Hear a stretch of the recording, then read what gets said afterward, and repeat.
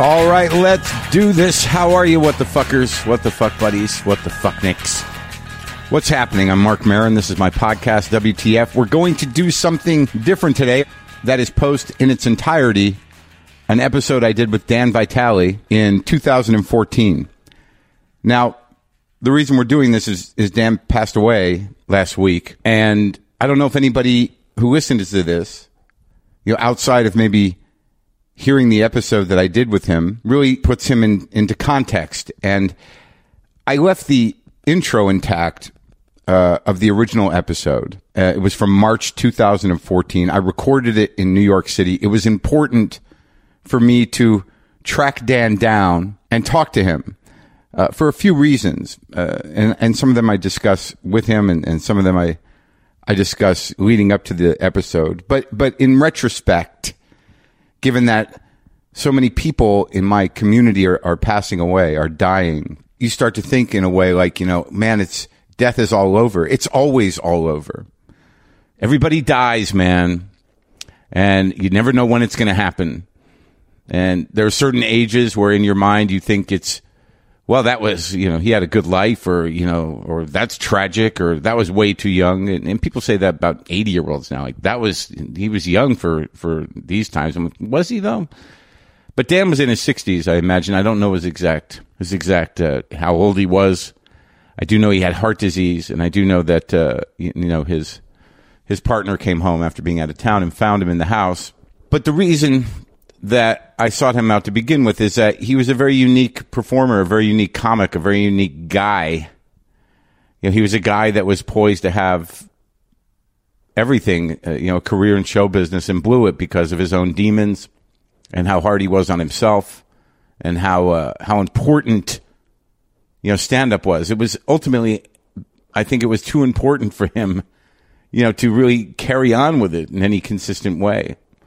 And you just don't meet too many performers like that. This guy, Dan, had this explosive sensitivity about him, and he was hyper, kind of present and always trying to work things out for himself, mentally, intellectually, doing the big work and whatnot. And I just remember watching him. When I watched him on stage, he wasn't struggling with performing, he was struggling with himself. And that was, that in and of itself can be a funny disposition. But it was genuine. And he was one of these performers where, every set meant something.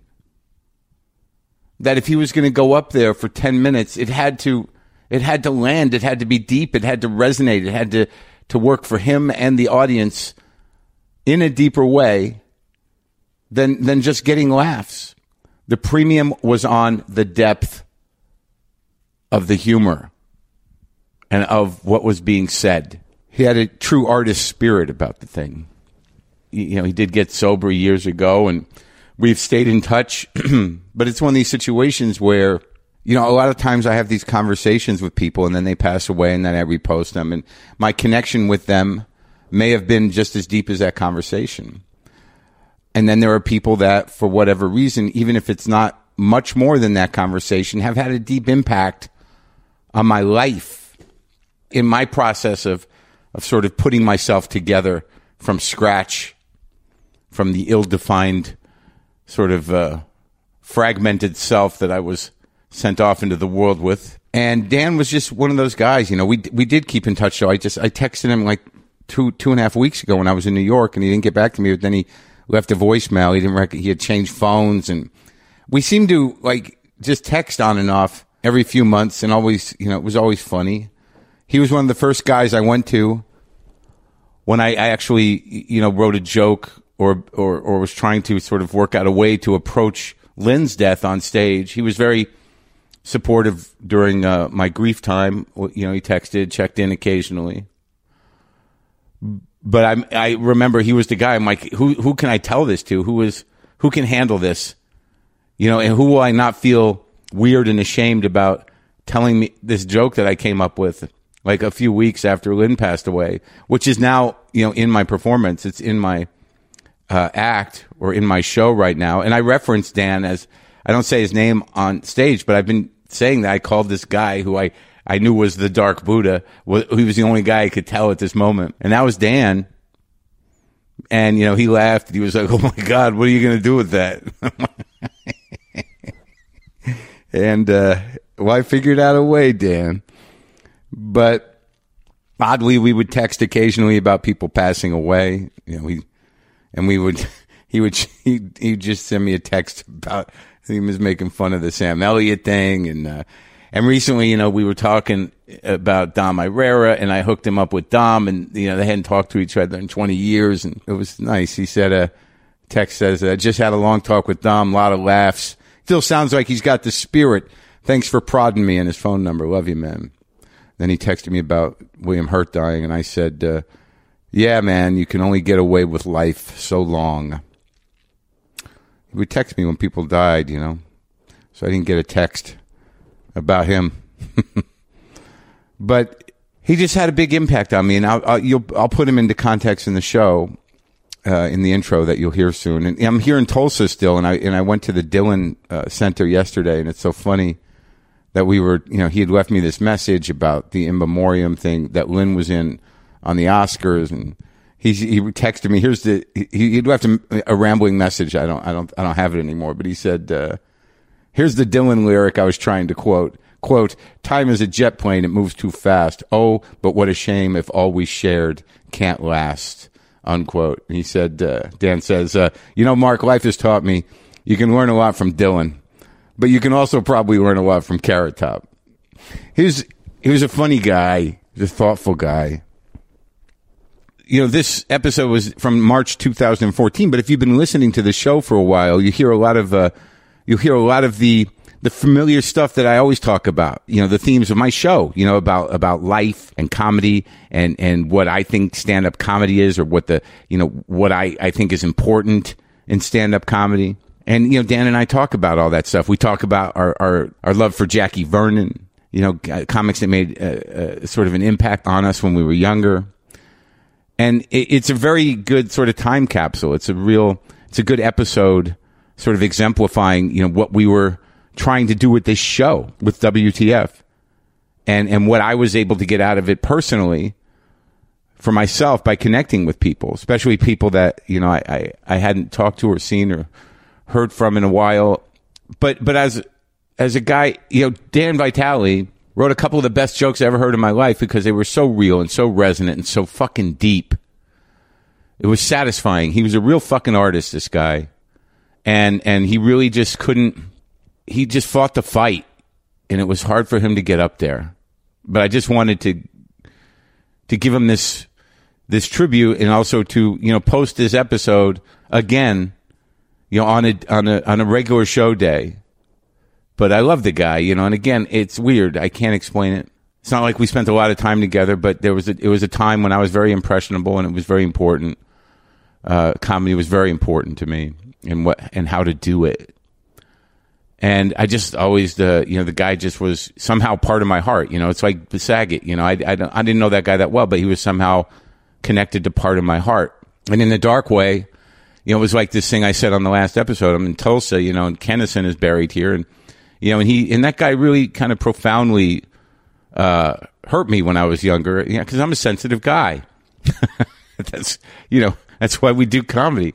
And, he kind of terrorized me and really kind of fucked me up.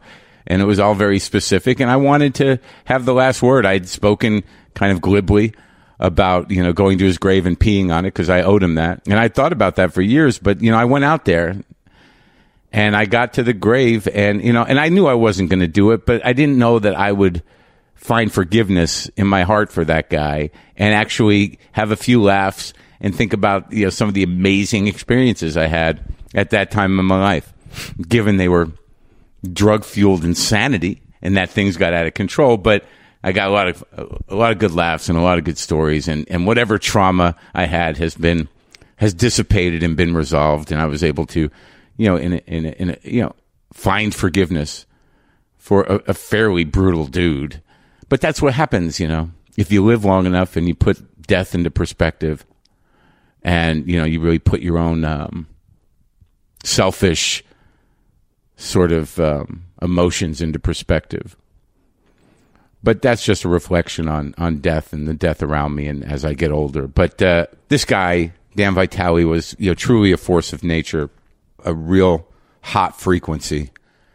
And I reached out to his partner, who I hadn't seen in years and I really haven't talked to, just to express my condolences and say, let me know if there's anything I can do to help, which is, it's not an empty gesture, because I would if I could. And if there was something, someone needed, I would do it. But it's just something you say. And she said something. She said, I'm okay. Just can't get used to the world without Dan Vitale. And that's an intimate relationship, but that's sort of what happens. The absence. Whatever your relationship with somebody who has passed away, somebody that was part of you somehow, you're always going to, the relationship becomes with an absence and the weight of that. Rest in peace, Dan Vitale. I loved you. Here's my conversation with Dan Vitale from March 2014, including the introduction.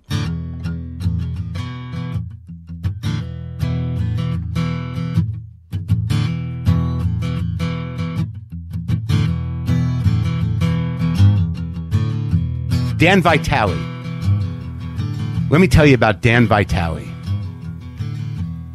Dan Vitale was a force to be reckoned with. When I got to New York in the late 80s, 1989, the original Improv was one of the only places that, I could work. The original Improv, what was left of it up there on 44th Street was, Bud Friedman had left and built his empire. And the original Improv, where everything started, was under the control of Bud's ex-wife, Silver Friedman, who ran the place and managed it to micromanaged it down to your act, to who you were, to who she let on, and to what she had things to say about you.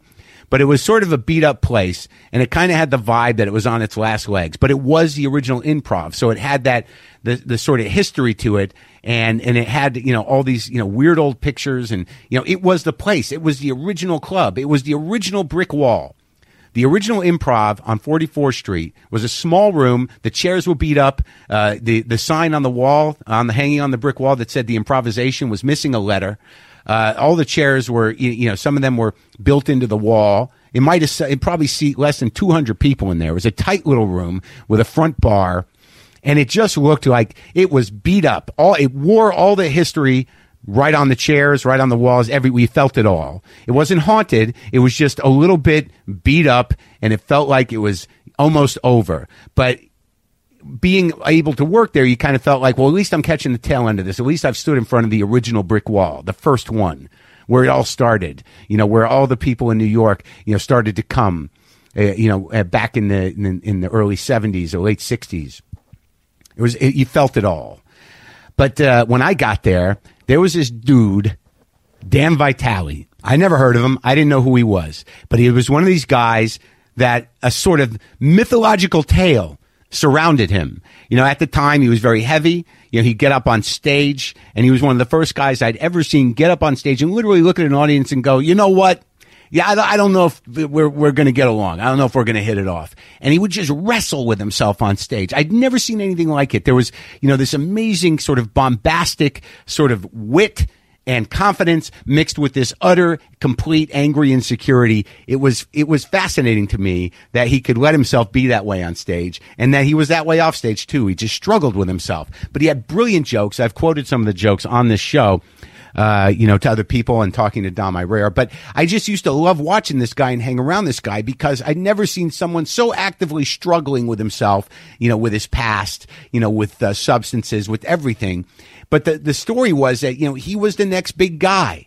He was that guy. He was really the first story it was the first time I ever heard that story. We're like, yeah, man, he was poised to be the guy for Lorne Michaels. Lorne Michaels took a shine to him, and he got the shot, and he just blew it because he couldn't control his personality or his substances or anything. He just blew it, and then he fell hard. And this is what's left of him. And I loved what was left of him because it was so brutally raw and human and honest, in a way that being humbled gives you. You can fight being humbled, but if you are humbled, you can't hide it. You can fight it, but you can't hide it. It's tough to find grace in that. I guess grace is a theme. But I was sort of obsessed with Vitale, and then there was that period there. I remember there was this one time, Bill Hicks lived in New York for about a day, maybe less than a year. He just decided to move here. He was doing sets at the Improv. No one really understood Hicks. He just blew that room apart. And Vitale and Hicks were buddies. I mean, they became friends, and then we used to sit and watch. I remember one time I sat and watched Brian Regan with Bill Hicks, and Vitale was there. And I just remember this one time where me and Bill Hicks and Dan Vitale, it was New Year's Eve, and we were at the Improv. We had nothing to do, no parties, no nothing, and we were like 3 blocks away from where the ball drops. And I'd never seen it. I never wanted to go over there. I never wanted to fucking deal with the massive crowds and all the bullshit. But Hicks had never seen it. So me and Vitale are standing there, and Hicks is like, let's go, man. Let's go see it. And I'm like, dude, we're not even going to get close to it. I mean, we were on 44th and like between 8th and 9th, and it's happening at 42nd in, Times Square. And there were people already backed up to almost to where we were. But Hicks is like, man, I got to see it. And we went out. I just remember the 3 of us, these fucking rogue comedians, friendless and without definition, life-wise, other than our gypsy existence. We're trying to plow through the essence of mainstream culture, to get to watch this spectacle. And we got about a block, and we didn't know what to do. We couldn't move. It was horrible. And Hicks is just sort of like, fuck this. Let's go back to the Improv and do the countdown. So we wandered back and just, sat there and waited for New Year's to happen. The 3 of us, in my memory, were just alone in the bar at the Improv, waiting for New Year's to happen. It's a beautiful New York sort of, sad but kind of pretty moment, But Vitale, man, I've always had a big place in my heart for him. And I'm very thrilled that, I was able to talk to him, and I hope you enjoy this conversation. This conversation with Dan Vitale took place at the London Hotel. I don't think I had sat down and talked to Dan in over 20 years. Over 20 years. I think I ran into him once in that time. But he looks good. He's a, specifically New York character. And it had a profound effect on my life, and I was thrilled to talk to him. So this is me and Dan Vitale.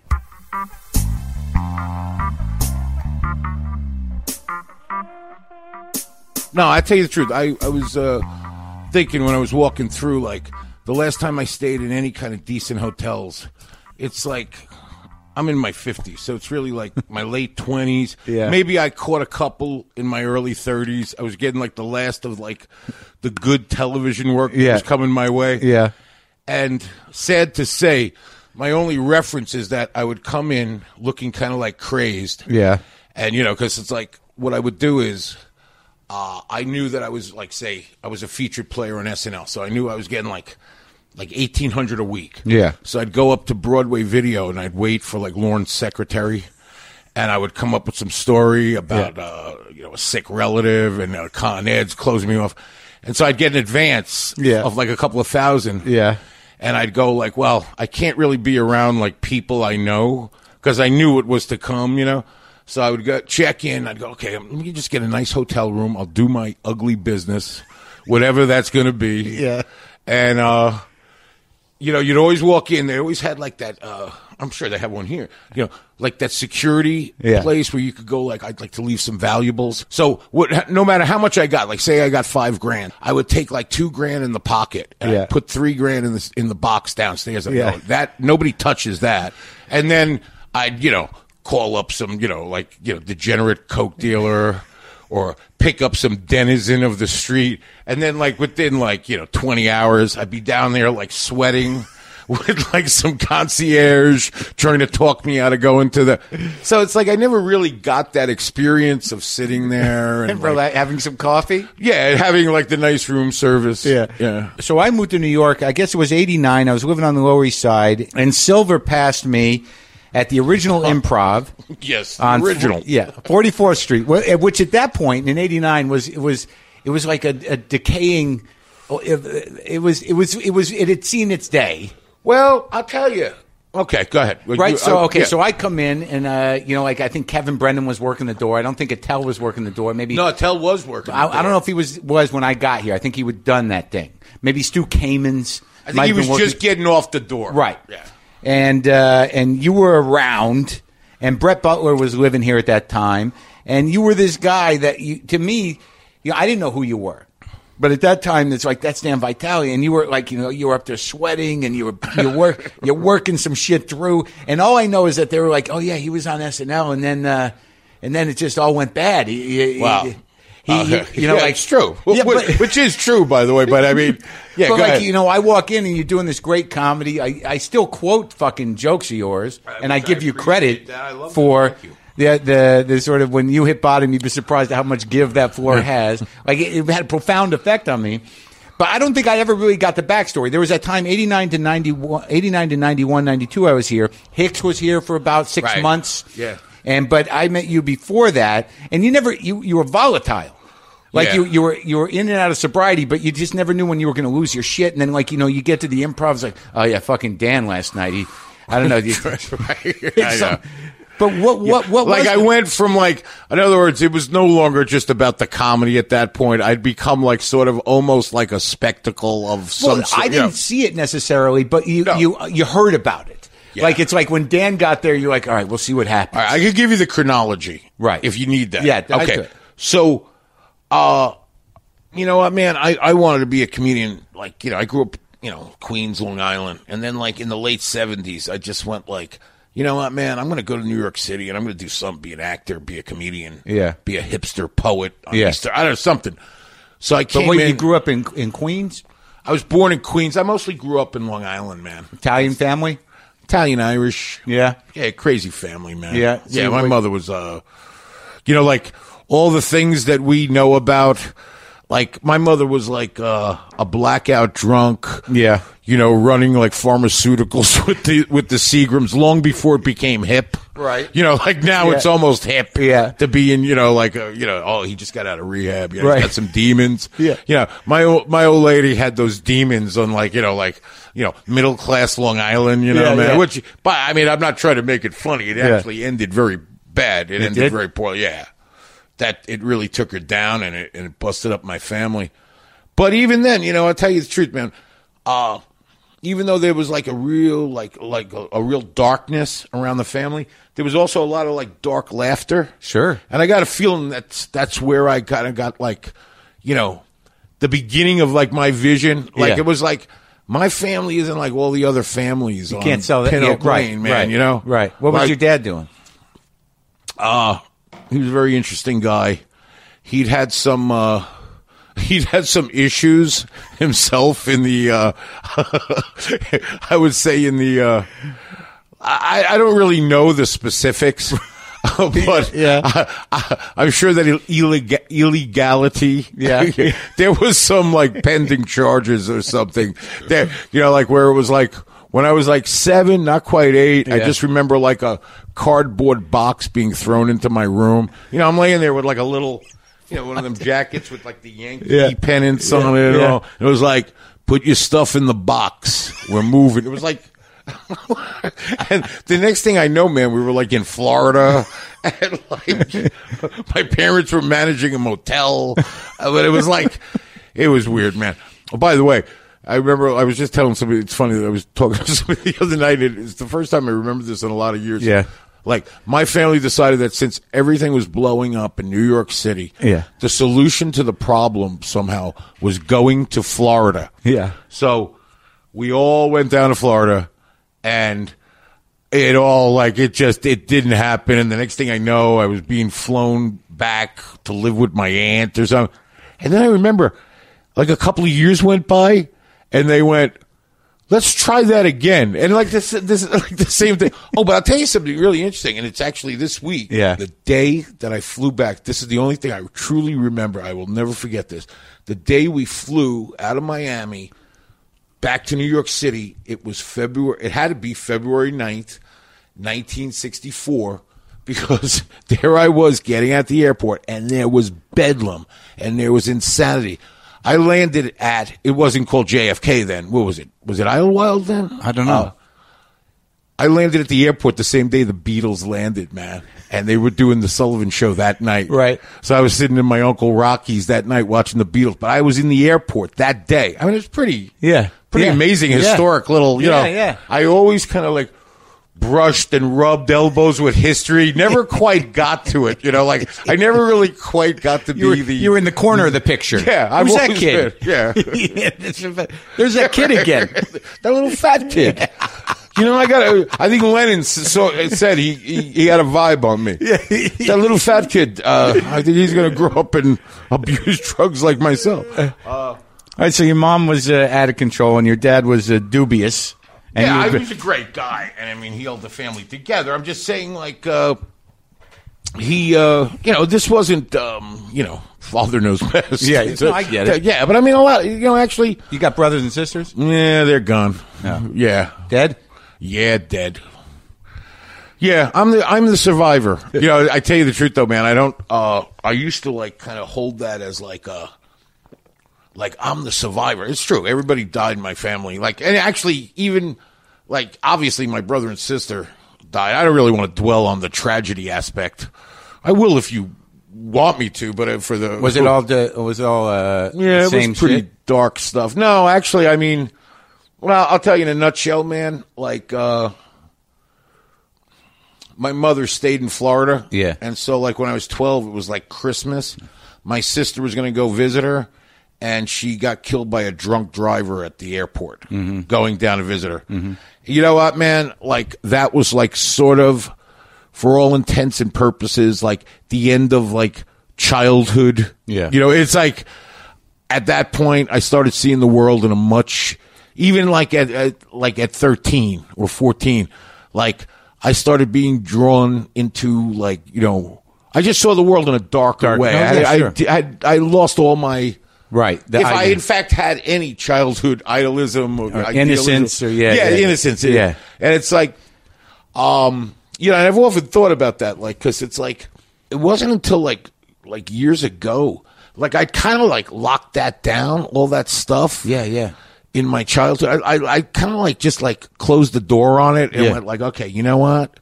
That closet will never be open. Actually, I'm going to close the closet, but I'm going to let what's in there dictate my life. Well, I will tell you a funny story. My father had a little coffee shop for a while. Like it was an alleged business, and there was like, there was actually like a Long Island Railroad, like sort of like couple of hours in the morning where they sold a lot of coffee and stuff. Yeah. Some breakfast. Donuts. But they were like, the rest of the day was like, very suspect guys hanging out with my father using the payphone. You know what I'm saying? Right. So, and there was a topless bar across the street. And so the strippers used to come in and hang out. So I got to know, like, I was like, trying to grab a few bucks out of the till. This is like from my teens, like through high school. Yeah. So I didn't really like have a job work. I was just like, I'd show up and maybe like help out for like an hour in the morning. Yeah. Then I'd go to school. And then like if I wasn't too stoned, I'd come back and like mop the floor. But there was no like, salaries. This was just like my father said to me, kid, there's the till. You need some, you grab it. You know what I mean? That was like, it was, he was famous. He had a very laid back philosophy. Not on the books. My old man would like, he'd hang his pants like over the chair and then he'd go sit. He'd stare at this like black and white TV. And he'd just be watching TV and he'd just be chain smoking. And he would drink coffee I don't know how it didn't affect him that he could possibly sleep. I mean, there's guys on crystal meth that aren't as amped up. And then he would just go like, hey, kid, you know what? We don't have that kind of thing. You got to come to me. Just if you need something, that's it. There's no bank accounts. There's no nothing. It's there. It's in the pants. In other words, just go in the pants. If it ain't there, there's no looking, So that's the extent of the savings. Yeah. So, that was it. There was no CDs, no, the certificates of deposit or nothing. Anyway, I get it in my head that I'm going to be, you know what? You got to understand something. Like I'm not that much older than you, but a little bit. I'm 50.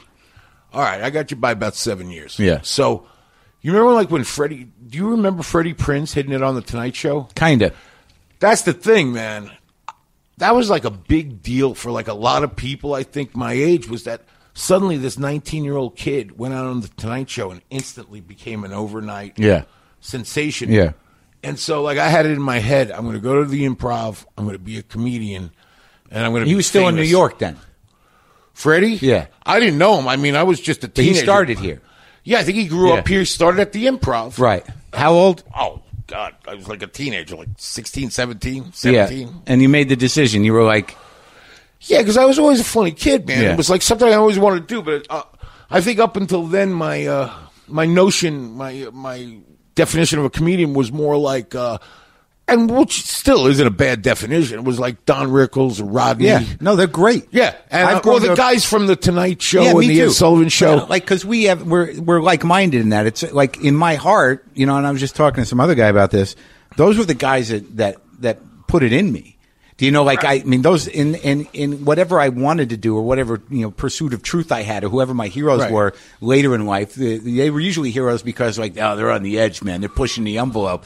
But you go back to those guys, even Rodney, who was underappreciated. They're the fucking best. Yeah, and actually, if you look back now, you realize that, like, yeah, they weren't wearing the hipster clothing. Right. And they weren't, like, there was nothing. But, like, if you really look at it, man, it was the pure soul. Yeah, they were out of control, the pure man. soul of a comedian. They were having a great time. They Oh, were living yeah. completely... I had a friend of mine who told me that Rodney, apparently, at one point, somebody of mine was out there. He was writing films and stuff. He told me that Charlie Sheen had an apartment, and Rodney had the apartment upstairs. Yeah. And that they'd be having parties, and then, like, Rodney would come down, and I'd be like, he had to be, like, 80, in his 80s. Oh, yeah. But he was like... Well, that's what he hit when he was, like, 70, because of the movies. Didn't you tell me... I think it was you. For some reason, I remember, like, the things... that you were, like, at the Comedy Store. Yeah. And all of a sudden, like, you were just kind of new. You were hanging out, and all of a sudden a cab pulled up. Yeah. And Rodney stuck his head out and went, "Where's Sam?" Yeah. He was, like, in his 70s. Oh, yeah. He used to get out, he'd have his own drink. He'd be in a bathrobe. There's a great story that, who was it? Oh, Carl LeBeau told me. You'll love it. That, because, Sam confided in Rodney, and Rodney, they were kindred spirits. So there was a lot of, after Rodney put him on the special and put him in back to school, Sam really looked at him as a mentor and as a guy who gave him his break. Sure. But apparently, like one time, Sam had been up 3 days. He was fucked up. He was at the house, and he's at the end of a 3-day run. And Rodney walked into the house and said, "Ooh, look at little Nero." That's pretty good. Look at little Nero. I just remember Rodney used to come into the Improv, and he'd pull up in like a limo or he'd have like a driver. Yeah. And then this is like in the early 90s. Yeah. He would come in, and he was wearing like, and it was like, guys would wear those little like waist Fanny bags. packs. Yeah. And then he'd go, "Well, where's the men's room, kid?" And he'd go in there, he'd go up on stage, and I'd be like, "I think he's wired, man." Like the guy was like 65 or 70, and he got up there, and what I remember was like, even though I had like some, I made some moves in my life. I've been around some bit. Yeah. But, like, I've always been a little bit in awe of celebrity. Yeah. I always have Sure, been. me too. Yeah. So, I remember be like, the manager would go like, "Listen, just ask Rodney what he wants you to say, and then just bring him right up." So I'd be like, "Rodney, just tell him I'm a friend of the club, wants to go up and..." So I was like, "Oh, this is going to be great. I'm emceeing. I'm going to watch Rodney."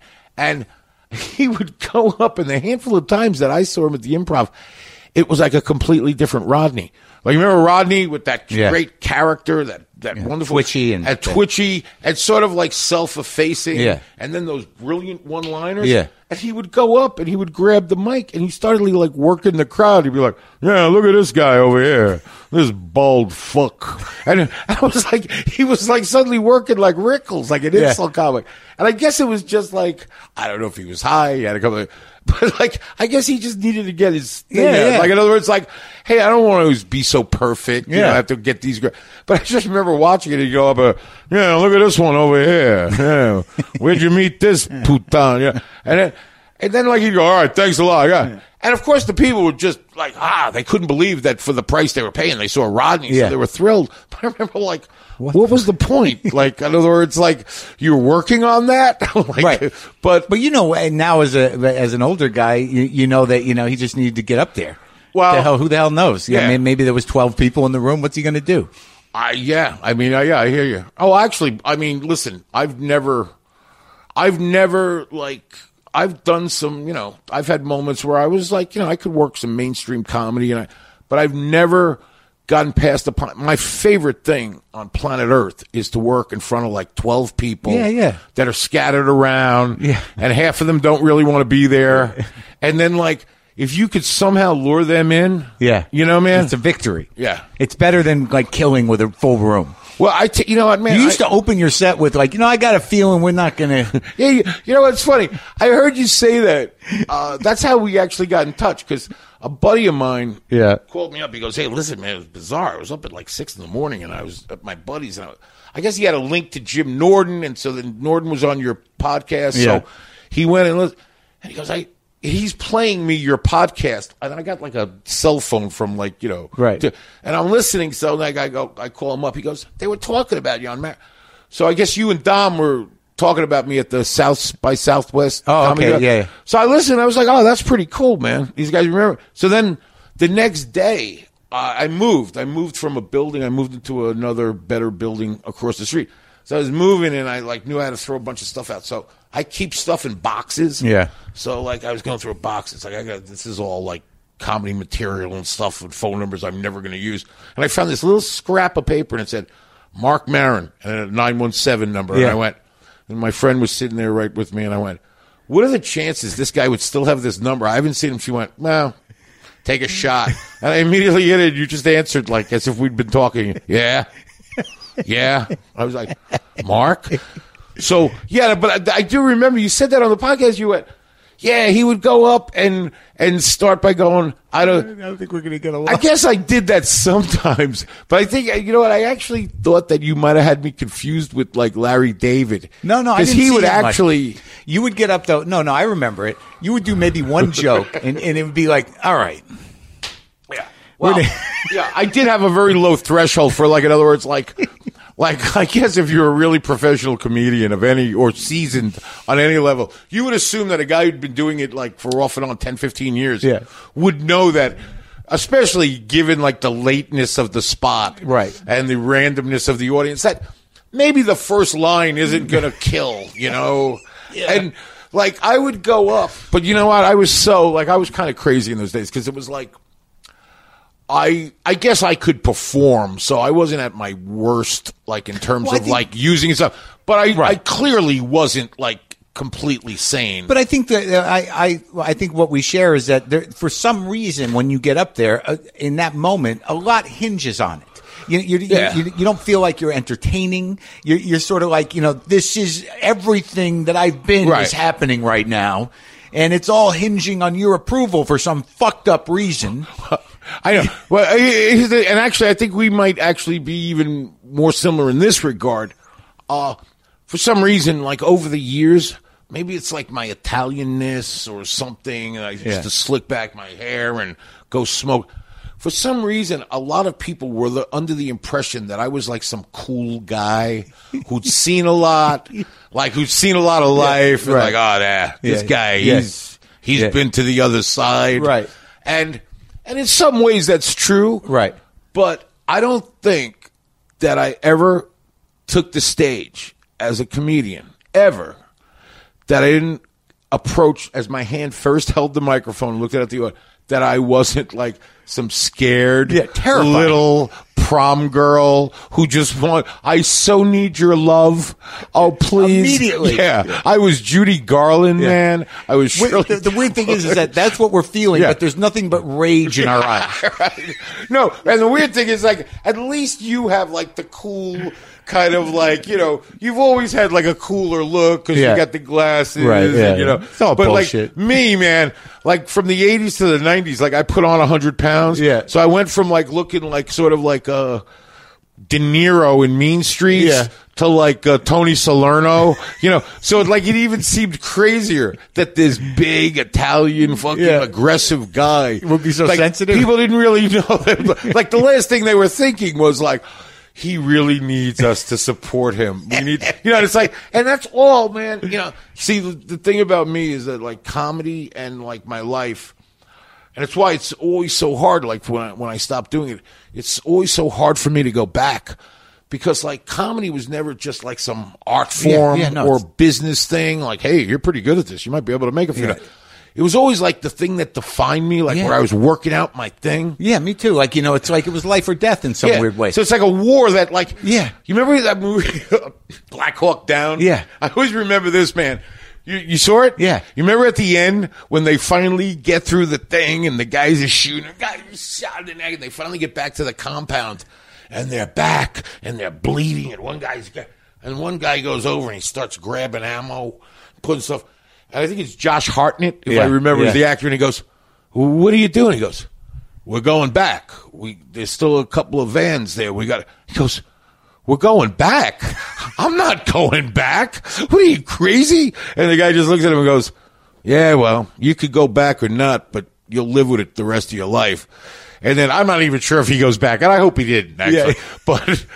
But for me, man, like comedy's always been some sort of like on some level, like a war with myself. I was never a war with the audience. It was never a war with the club guys. That was just an excuse, Right. And that's what they're watching, though. I'm the same way, and that must be why I'm so compelled towards you. Is that they're watching a guy like I don't know who's going to win here with you. Like, who's going to win that war that's going on stage with that one guy? Yeah, right. This is so interesting that you asked me this because I was thinking about this. Yeah. It's like, the thing is that the best comedy that I ever did, see, like I got known, like you remember some of my bits. Yeah. And I remember like Dom was reminding you of a bit. Right. And like, there's bits that people remember of mine. Like I could write, but my best stuff was when I was working and and this developed over years. It didn't just happen. Right. And in fact, it developed to the point where when I stopped performing in like mainstream clubs, like I'd be doing like the later days of Rocky Sullivan's with Credico, where it would just be me, him, and like John Marshall, and there were like a dozen people who listened to BAI, but they would show up every week, right? And then like a handful of stragglers, But this was like the end days, like all the guys with like real names that were happening were gone, and so.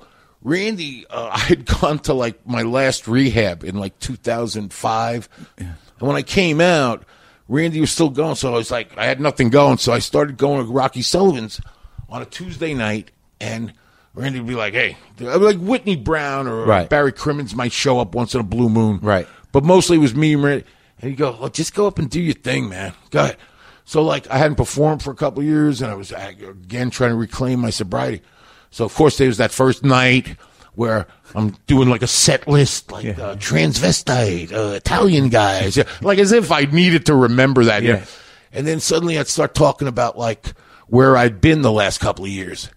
And then suddenly I'd see like, oh, everybody got their attention. Because it's real. And then week after week, and finally got to the point, man, where I was doing like 45 minutes to an hour. And I'm telling you, Mark, maybe 5 minutes was stuff I thought about. Yeah. The rest was all off the top of my head. The best. But this had been developing over years where I knew, and it's like, it's kind of like a trick. It's like a magic trick that you really can't like sell to any casino. Like, here's the thing. I don't know how I'm going to do this, but if you let me do this, it might happen. But there's a chance it doesn't. And it's like, well, what do I do? That's it. Like, here's the pitch. I'm very inconsistent. It's really hit or miss. I can't guarantee you nothing. But if I hit, it's going to be great for me. Yeah. I don't know. Hey, where are you going with that? Who are you selling that to? What agent is going? Dan, sit down. Yeah. I've been thinking hard on this. This whole I don't have an act. I don't know. I'm going to back you out. Yeah, really. But you know what it is, too, man? But the reason I say this is... But that is a victory in the war that you're talking about. That the war with yourself. When you... Yes. Oh, absolutely, Mark. Yeah. I got to tell you, but you know what? I know this might sound like the height of hubris for me to be saying this, but... You have earned that. Yes, I have. I've become... by not caring, I've become a way better comedian than from the days when I was really like trying to like, what time's Maron on? 10:50? Oh, fuck. Who's got the next spot? Yeah. What? Yeah. Okay, I could understand a tell, but I should be on before Manfrotati. You know what I'm saying? Sure. Like, what? Stu Kamen says to midnight? Yeah. But like I was trying to to find my way in the mainstream of things. And it's like, yeah, it would have been great if it worked out. I'd have a great, like, AFTRA pension now. But I don't think we were trying to find our way in that. I think we were trying to find ourselves. I think that's some weird thing about me because, like, I'm in the same way. I didn't have, like, a plan. I just wanted to be a fucking comedian on my own terms. Right. And I really didn't even take into mind the fact that, like, I wasn't even that concerned with entertaining. Right. You know what I mean? It's just sort of like, if this hits, if I hit it, it's going to be great for everybody, right? Right. So let's just see if that happens. Now, I do remember this. Yeah. Like, when I met you, I'd say that's around 90-ish, early 90s. At the same time, Hicks had been around, but that's the first time that I became friends with him because he was in New York. I remember you and I and him tried to get to Times Square one night. On New Year's. Yeah, that was the closest I ever came to it. Yeah, we got didn't about get 2 into blocks, the crowd. Yeah, I'm glad we didn't. and we ran back to the fucking Improv. Right. Didn't we go see Silence of the Lambs or something? I don't know if we did. Maybe you guys did. I don't remember going to the movies with him. But I remember, like, me and Hicks hit it off, and we had, like, a real mutual respect society, Yeah. And, but I gotta tell you, like, if I ever saw a guy who was less concerned. See, I gotta tell you something. I actually think there is some, like, seed in me of that kid who used to watch the Ed Sullivan show, who wanted to, like, sort of entertain. Like, be Jack Carter or Jan you wanted Murray. to be a comedian. But, like, I'd watch Hicks sometimes, and it'd be like, and it's funny looking back, that is like 20. He could not get over on New York audiences. Like, there was literally, I always felt that he was always angry, but they just, in a 15-minute chunk for a New York audience, I really think they're like, what is he yelling? I mean, it was amazing to watch. There were two guys, and I guess since I have, it doesn't really matter, but I always felt that, like, he pushed the "you're not digging me" card way too soon. Yeah. As I'm sure I did. But I think I did it just out of, like, self-collapsing fear. Yeah. Just like, okay, this, sweating and insecure and just like, oh my God. But, like, I got a feeling like Bill, this isn't a criticism because he was my buddy and he deserves all the, acclaim he's gotten and, since his death as well.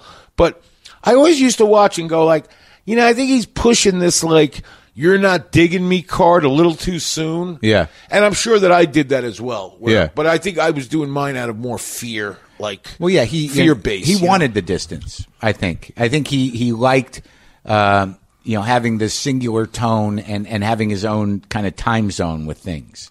Like, he sort of thrived on that.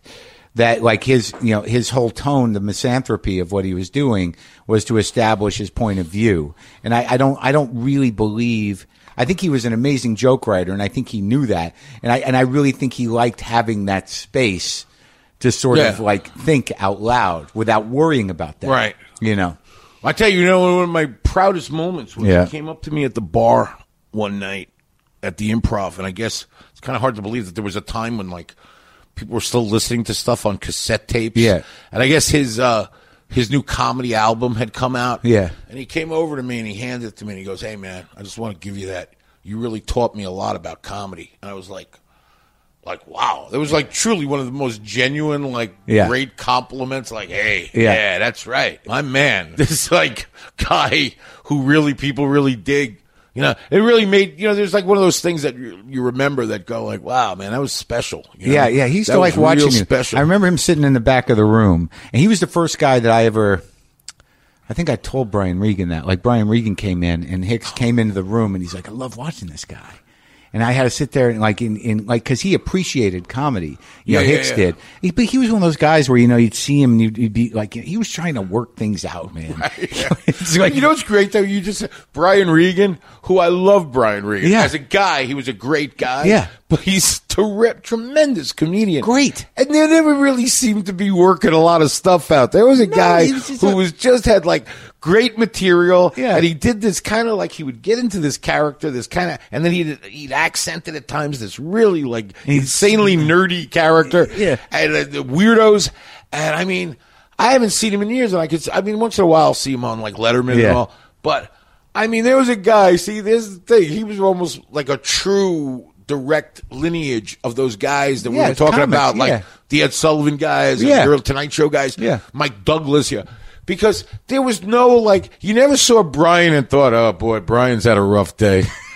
I wonder if he's going to get over on the crowd tonight. Hey, let me tell you something. No matter how he does tonight, he's on his way to detox. Yeah. Let me tell you. No. There was never any of that, man. Guy would come in and everybody would be happy. Yeah. He was like Hickey in Nice Man Cometh. You know? He'd come in and all the denizens of the bar would like, hey, Brian's here. You know, they'd go in and it was like 20 minutes of joy. Yeah, exactly. Watching like a really funny comedian. Yeah. And you go and you'd laugh, and then he would go into the night. There was no like, hey, can you get me something? Yeah, or no. none of that. Like, I had to cut him off. You know what I mean? Like, it was so refreshing. Yeah. Well, I think we romanticize that shit. I mean, way too much, man.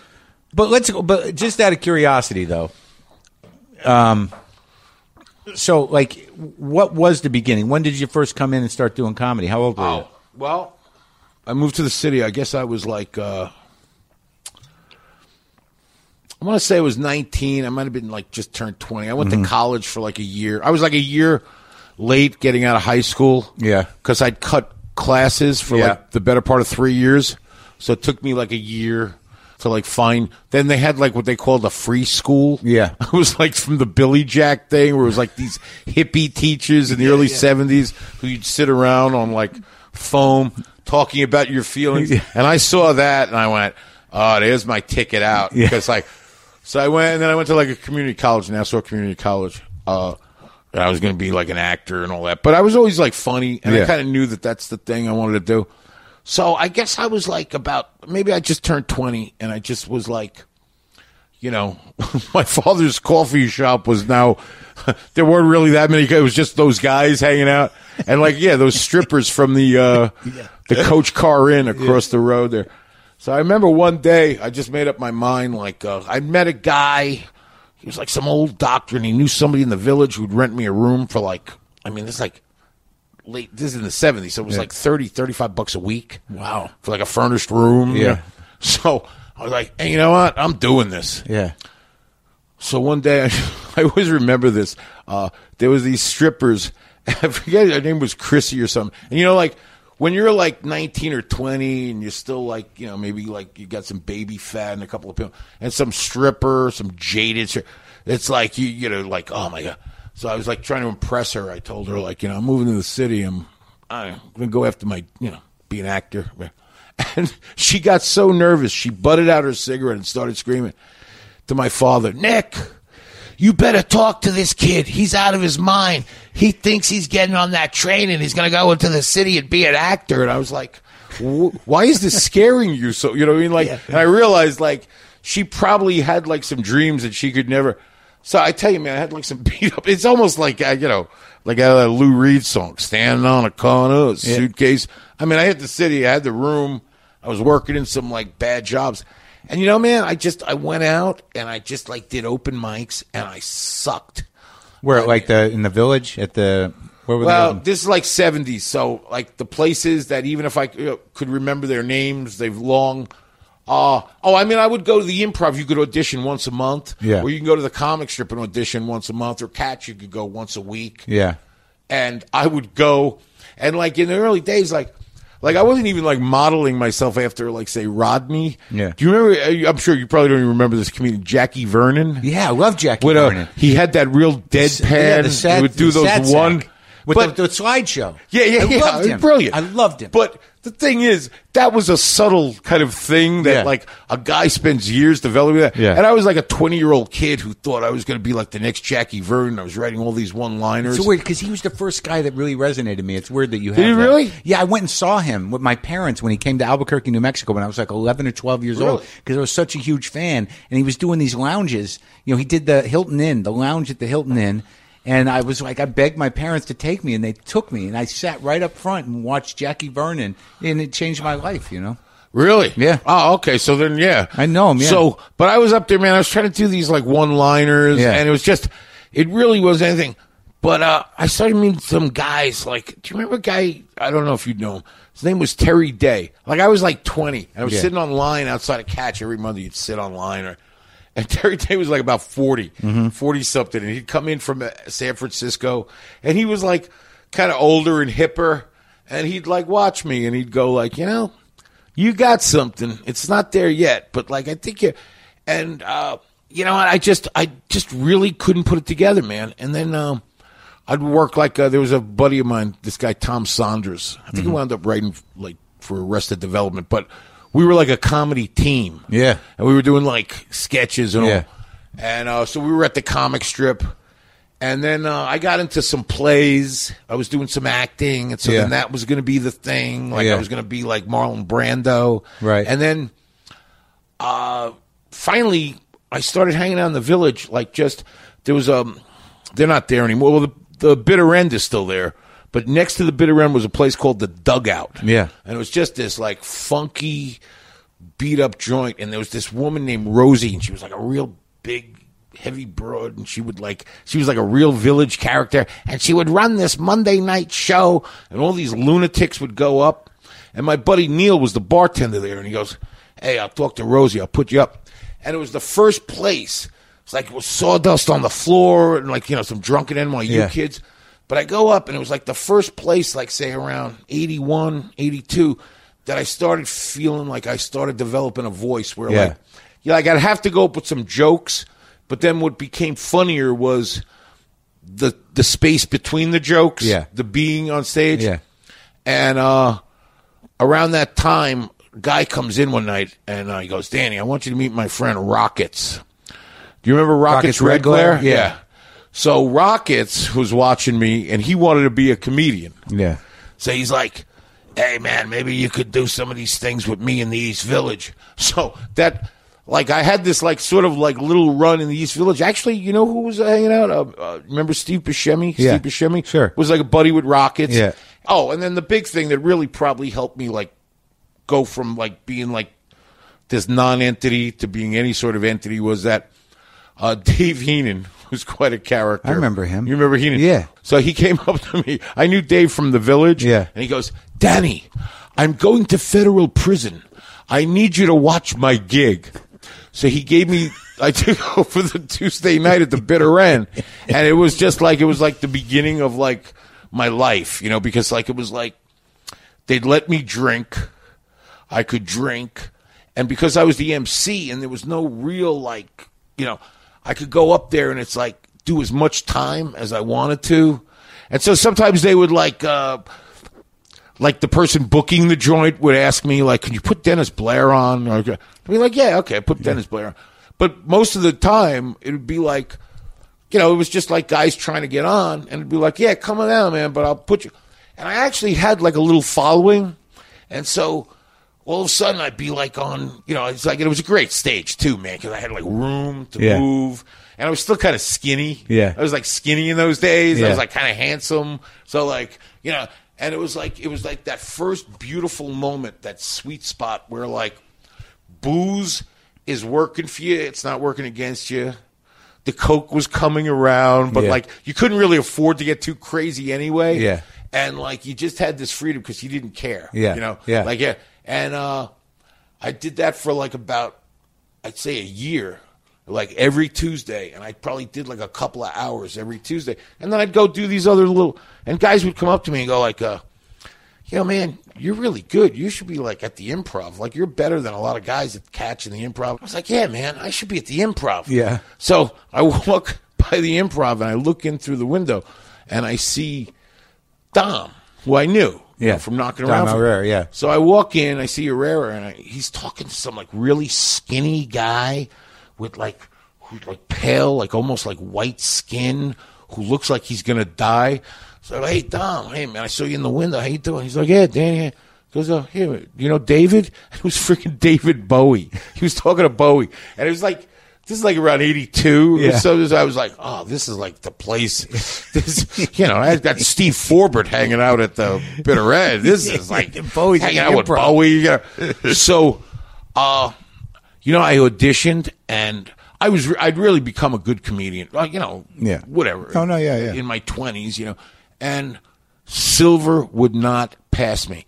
The weird thing is that Silver all the Friedman. guys, Silver Friedman, who ran the club, she wouldn't pass me, and I would go in. And what's weird was that all the guys who like were already at the Improv knew me because they would come down to the other clubs that I was doing, like Sweeps in the Bitter End. try and get like spots that paid on the weekends. So they'd be like, when they'd bring me up on the audition night, they didn't bring me up. They would be like, oh, this guy is one of my favorite comedians. And I'd go up, and I mean, like I'm telling you, Mark, I would kill. I would like hammer. I would bang the room, and the woman would not pass me. And then like one night after just like, I mean, like annihilating the room, like what? She just like sort of in a way that you're like, well, everyone else seems to think you're pretty funny, so she passed me. And to her credit, it's like I don't want to paint like that bad a picture of her, because she did like jump me right in. Like usually if you passed in those days, yeah, like, you got to start late night. In the 80s, yeah, it was like late night and you hang around, and like she let me jump to the head of the line in a hurry. Yeah. Like I almost immediately started like emceeing weekend shows and getting like good, like, you know, those 10:50 spots. Yeah. So I got going real quick, and it was just a matter of months. And then one night, this woman, Sherry Fortis, came in. She was looking at people for Lorne Michaels. It was called The New Show. Right. It was the first show he was doing after he left SNL in 1980. Right. So this is like around 83. Yeah. So she came in. She caught me on a great night and called me into audition for Lorne. And talk about, you know, like when you say, this isn't working. I remember going in. Like everybody was there. It was like right around here. It was like 54th Street. There was like some big studio.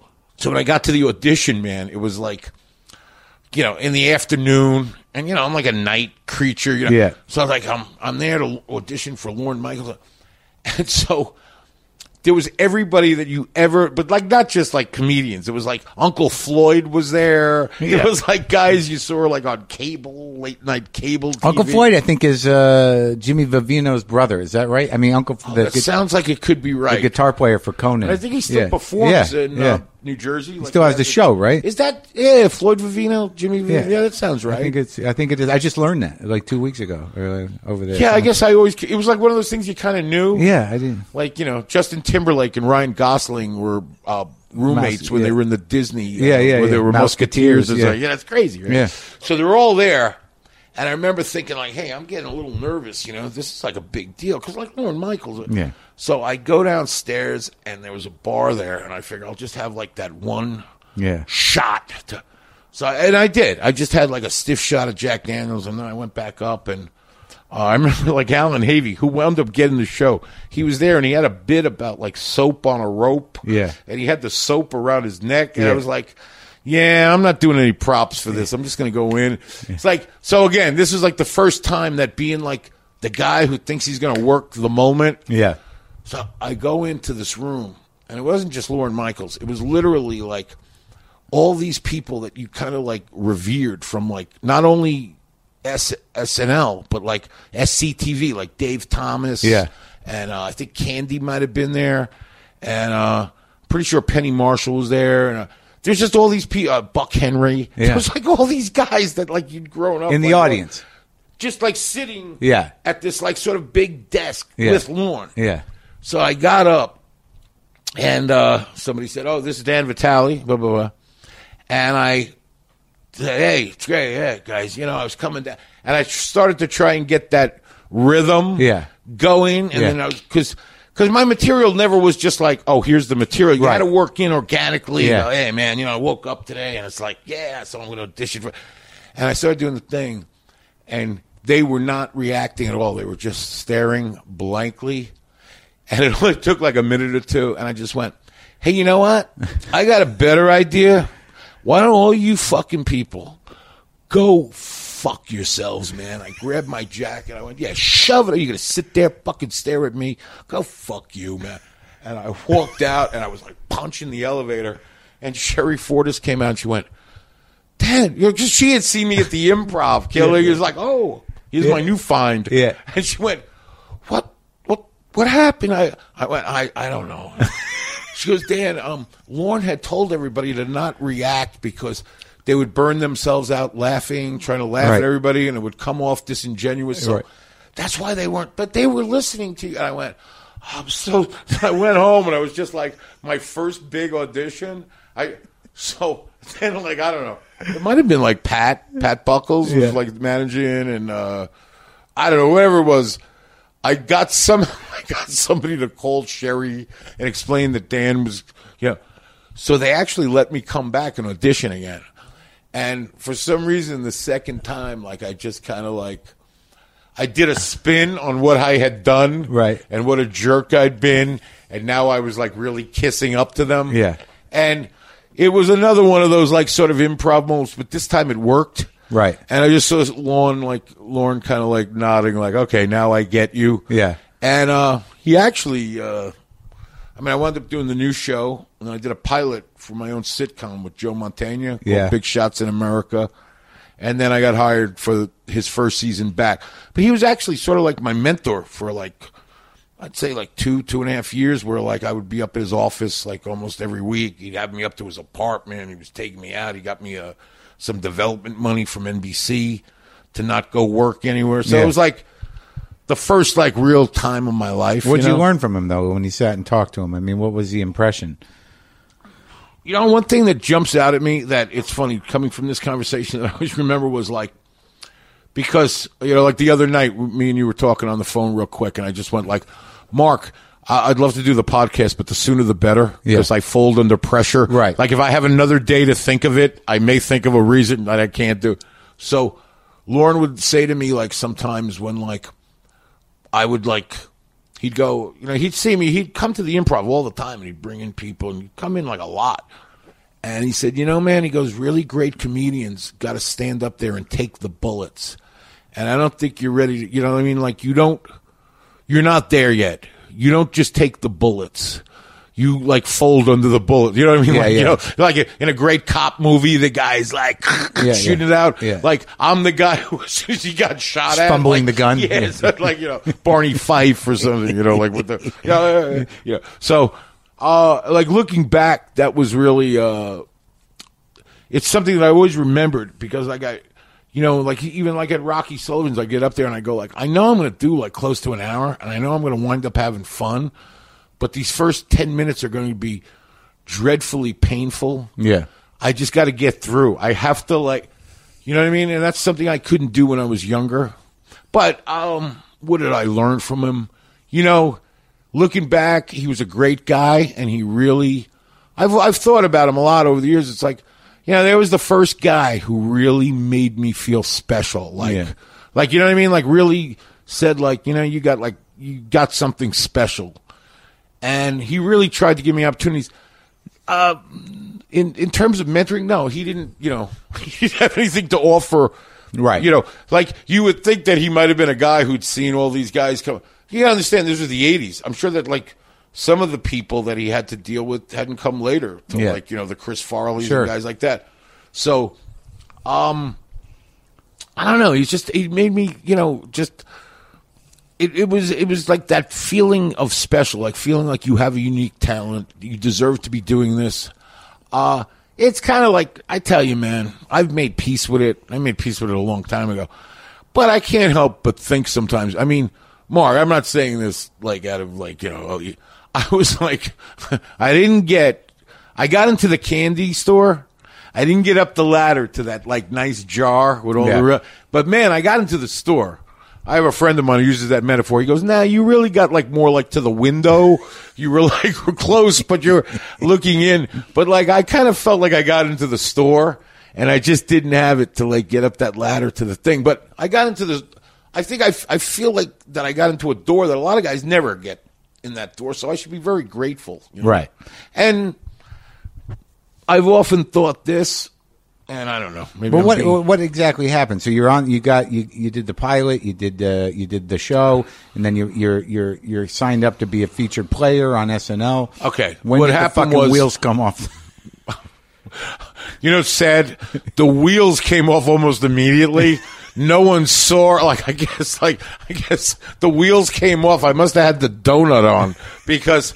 I managed to, when you're really looking back at where I was at, the fact that I got a couple of year run, Lauren was doing that show, the new show. Yeah. And so like, I guess like me and Havy were like the guys who nobody ever knew of. And then he had all these guys like Candy and Dave Thomas, Buck Henry.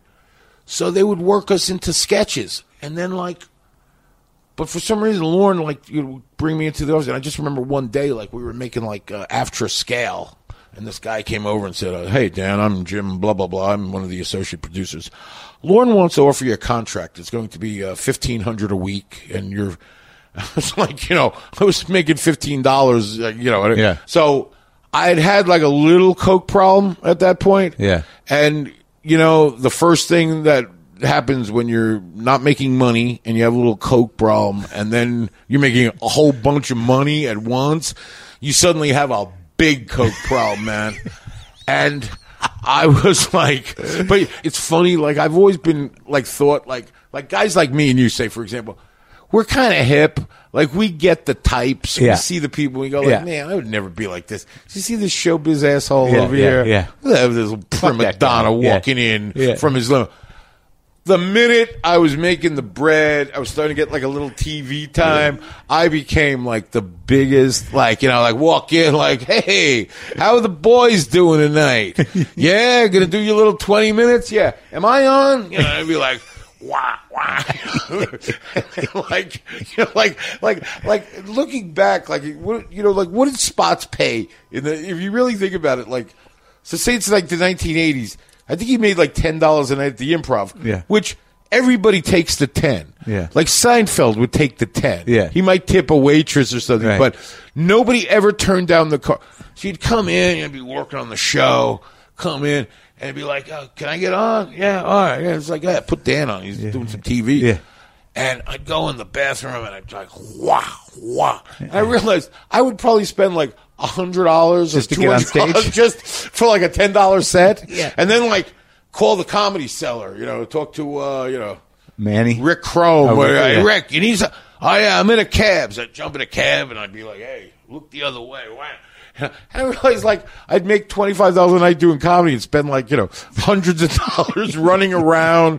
Kind of was fun, but so the new show, I remember it was the lowest rated show that year Yeah. on television. In Yeah. fact, Miami Vice took its time slot. So then Lauren called me in the office and said, listen, I'm going to get you some money from NBC. It's like development money. You know, at the time, it was pretty good. It really wasn't that much money. Yeah. Like 20, 25 grand, something Yeah. like that. So he wound up, he was going to produce a pilot. And it was called Big Shots in America. And James Burrows directed it. Bernie Brillstein. I mean, like, all the heavyweights were there. This thing looked like it was like Yeah. going to be a monster. Montaigne was in it. Christine Baranski, whatever. Good people. And the thing it just didn't work. So, but I made a lot of money, you know, relative Yeah, at sure, the time. sure. Doing that. But you know what? By the time we did the pilot, man, I'd already started I'd already started falling apart. Like, Yeah. it had swung the other way. Yeah. Where, like, the booze had, like, taken over. It wasn't just like, okay, he's a little crazy, this is fun. It's like, nah, this guy's really, like, uncomfortable to be around. Yeah. And, like, he did sign a contract and we have to pay him, so Yeah. we might as well use him. And I remember, like, shooting that pilot, man, up at 8H. We shot the pilot at 8H. And I remember, like, I just was like, you know, not doing that. I mean, it was like shooting a pilot in front of a live audience to begin with was like a different. I'd been in plays and I'd acted, but like this was, and like Lorne, whatever he nurtured and mentored as like a comedic, he wasn't like a people guy. Yeah. Like people would say, like, you know, I've never seen him lose his mind Yeah. at people. Except with you. And he would just like be screaming, like, you know, from behind a camera, there'd Yeah. be a red light on a camera, and Yeah. he'd be like, just do the fucking lines, goddamn. You know, and then like I remember Joe Montaigne, who I still, to this day, he'd come over and go like, hey man, screw that. Just look in my eyes. We do this, you know? Yeah. And I do remember, like, I mean, it was hell. It was really hell. And that guy, Jim Burrows, who's like arguably one of the most successful producer directors Yeah, in yeah. sitcom history. Yeah, yeah. that guy, I'm pretty sure he loathed me from the moment, like he got Well, stuck what were you with doing? me. You were just improvising, or you were just not? No, it was a sitcom. I was like the Fonzie character. yeah. I was like the Fonzie guy. Yeah. It was So like. what was the fundamental problem? What were you not getting? Oh, because I was drunk. Let's put it this way. I was drunk at night and then coming into rehearsal scared. Yeah. And then as soon as I started getting yelled at, I'd go out and get drunk. So at a certain point, all I knew was there was a red light there, and I see. Oh, and this is the weird thing, man. I guess because Lorne had never produced a sitcom. Yeah.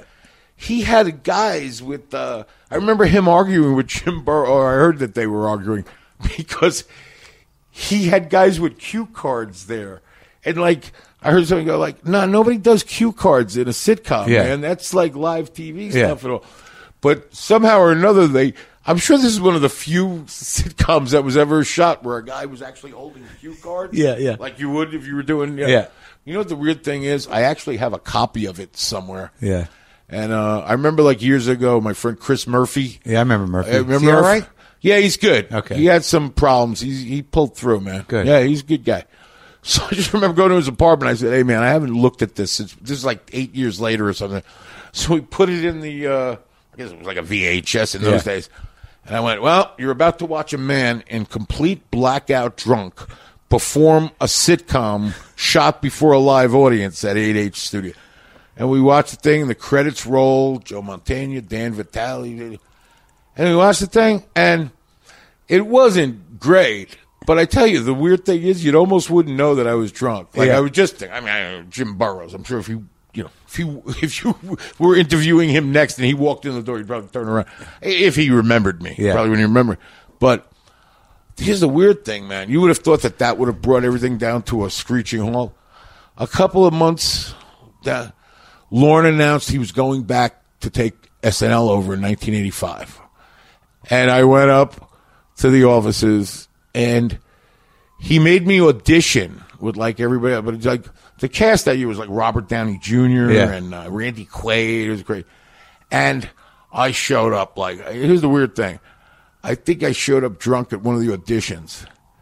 And yet he called me to the office, and I remember sitting in the office. So this is the fall of 1985. Yeah. And he went, "All right, tell Downey's agent $3,000 a week. See if you could do, Robert was 20 years old. Yeah. So he's like, all right. And then he looked at me, and he went, Dan, in the words of the Kennedy brothers talking about LBJ, I'm hiring you. I'd rather have you inside the tent pissing out than outside the tent pissing in." And what did that mean to you? I guess it meant I've spent a couple of years trying to develop stuff with you.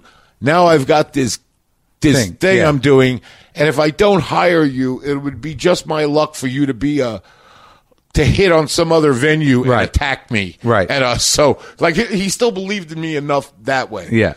But, it was really weird, man. It was almost because, and I wasn't probably doing so much to dissuade everybody, but I showed up, man, and, Lovitz had his desk, and, he was he was a great guy, Robert Smigel. Yeah, yeah. He was the only guy who would talk to me. Yeah. He had a little office with this guy, John Schwartzfelder. Yeah. It was wound up being one of the original Simpsons guys. Yeah, yeah. And Smigel was just a new guy there. Yeah. And my desk was it was almost I was loitering, I was there. Yeah. And then I'd go get drunk. Yeah. No one was really including me in. Yeah. So then I go in, I talk to Smigel, and He's a sweet guy, Smigel. then you know who else was up there? Who I became pretty good friends with at the time. Remember, Bruce McCullough? From the Kids in the Hall? Yeah, and Mark McKinney. Yeah. For some reason, just those two guys from the Kids in the Hall were hired as writers, but they were complete raw rookies. I'd just go we'll go hang out with the kids, man. Yeah. And then all the film guys, James Signorelli had the film unit where they would shoot, and I knew that the film guys had a refrigerator with beer. So if I'd run through my money, and then I'd go hang out with the film. Hey guys, what are you shooting? Yeah, that's great. Yeah, you mind? Yeah. So, well, and I remember Madonna was hosting the first show, And I guess she had married Sean Penn just not long before that. So these guys really dug me, McCullough and McKinney. Yeah. They were just getting started. Yeah. And they wrote a sketch for me with Madonna as this like Avon guy who like has a date with her. Yeah. And they came to me and they went, man, Lorne just went. Like, in other words, and, justifiably so. He didn't trust me. Like, I wasn't somebody he was pushing. I had, I hadn't earned any trust. It was like, this guy, we don't know. So I got like some things written for me, and they never really got past dress rehearsal, man. Right. And then I just, within like a matter of weeks, it was like, wherever my alcoholism was at, it just all caved in, man. Yeah. And I went to my very first fall of 85, late 85. I wound up at Regent Hospital on East 61st Street. And actually, I was getting fired. I remember I went into the office because I'd actually written a film at the time. I'd co-written a film with this buddy of mine. Lorne was actually interested in producing, possibly. So he got us some money from some producers. Yeah. But he was like so convinced at that point that I was like becoming more and more trouble and untrustworthy that he got me money just to walk away from it. So like I wound up like getting paid just to let the other guy go do the rewrite and whatever would go. Remember Gary Weiss, the guy who shot the films? Yeah. So I remember Weiss would come up to me because I guess he'd had some issues. He was like, dude, you're like gone, man. It was great, Robert Downey Jr., and I haven't seen him in years. But he was almost like, he was really like a great young guy, and he'd be like, man, you're messed up. Let's go. Because like we'd go to like the cast party the first week with that like the Odeon. Yeah. And I remember like I was getting in a fight with like, telling Pee Wee Herman to go fuck himself. Yeah, go fuck you. And like they were trying to throw me out of the party. Yeah. And I remember Downey jumping in the cab with me going, hey, I'm sticking with you, man. And then we would go to some like after hours club. He was a great guy. Who would have ever guessed what was going to become? He was just, it's this like, is kid. You're nuts, man. I remember like when Pee Wee Herman hosted, it was like the second show. I just remember how they didn't throw me out of the building. I don't know, but I just remember like, I guess Phil Hartman was like actually like sort of like his right hand guy. Yeah, like they had worked together or something. So Hartman wasn't a cast guy, and I just remember being so drunk, like I was on my back in the writers' room, and like looking up and seeing Paul Rubens and this guy, Phil Hartman, sitting there, and I just remember babbling something. And at that point, like, I kind of got to the point where I would just be, like, getting drunk, and guys would just be, like, walking over me. Yeah. Like, oh, no, he does that. He gets drunk. He lays. Don't worry about it, And, and then, like, I'd see Al Franken, who was, like, the producer. Yeah. And, like, so I was getting the warnings, like, man, you're really, like, out of control here. And then finally, like, there was one show where, like, I think I, like, stayed in my dressing room and I didn't show up for a sketch. Yeah. And it was like, okay. So I was getting fired. You got to understand, this is 1985, so it's a different reference than now. I had somehow heard the word rehab. I didn't even really completely understand what it was. So Lorne was like, listen, you'll get paid for the first 13. And I just looked across the desk and I went, not knowing what a rehab really was, I went, what if I went into rehab? And he went, oh, well, that's another story. And then, like, I guess Gary Weiss had been in rehab. He came in. So I had after insurance. So the next thing you know, I was in, like, some, like, high end.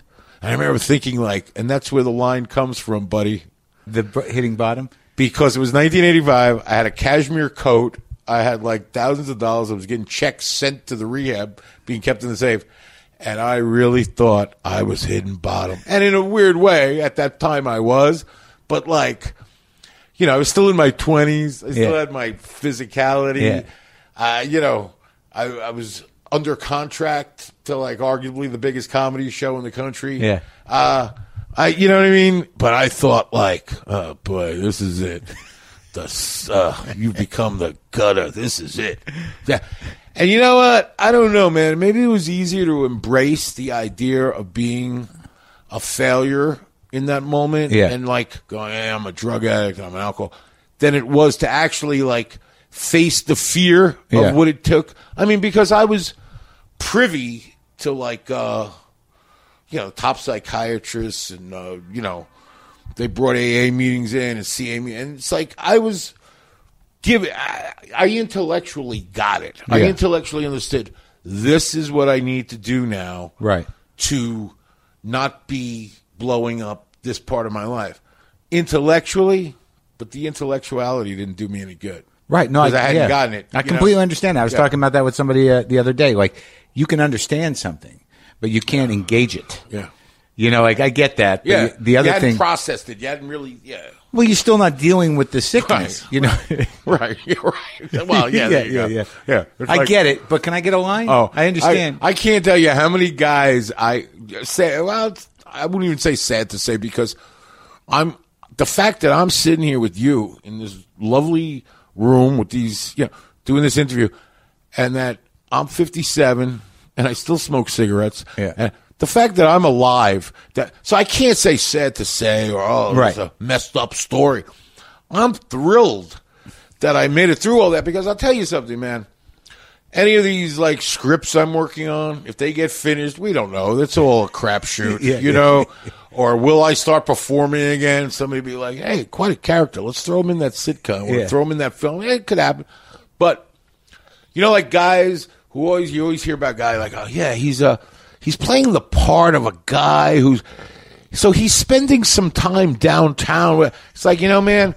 All that time that I wasn't performing and making it in show business, the characters I've met, the darkness I've seen, I don't need any more prep work. It's like, oh yeah, you want me to be that guy? Yeah, I got you. You know what I'm saying? Yeah. I always hear about some actor. Ryan Gosling was hanging out in a tiki bar in Florida because he wanted to see what people. It was like, oh really? He needed to study that, huh? I got 5 guys' numbers. I call you right now. They're that. Yeah, They're that you know guy. what I'm saying? Yeah. And I had a few people over the years who always say to me man, you romanticize your darkness too much, and it's like, they may have had a point. They may or may not have had a point, but I will tell you, I wouldn't trade in one moment of all the friggin' people that I met, the demi-monde, as the French would say. Yeah. You know what I'm saying? It was almost worth having to go through all that. Yeah.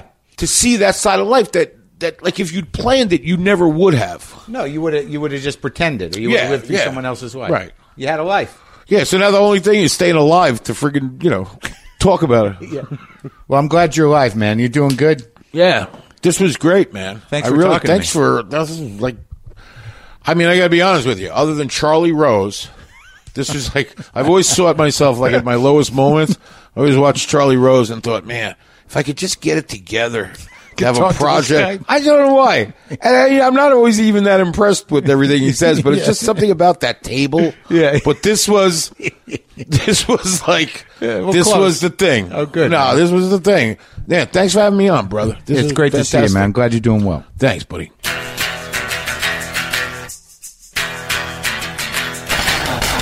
Love him. Love it. I hope you enjoyed that.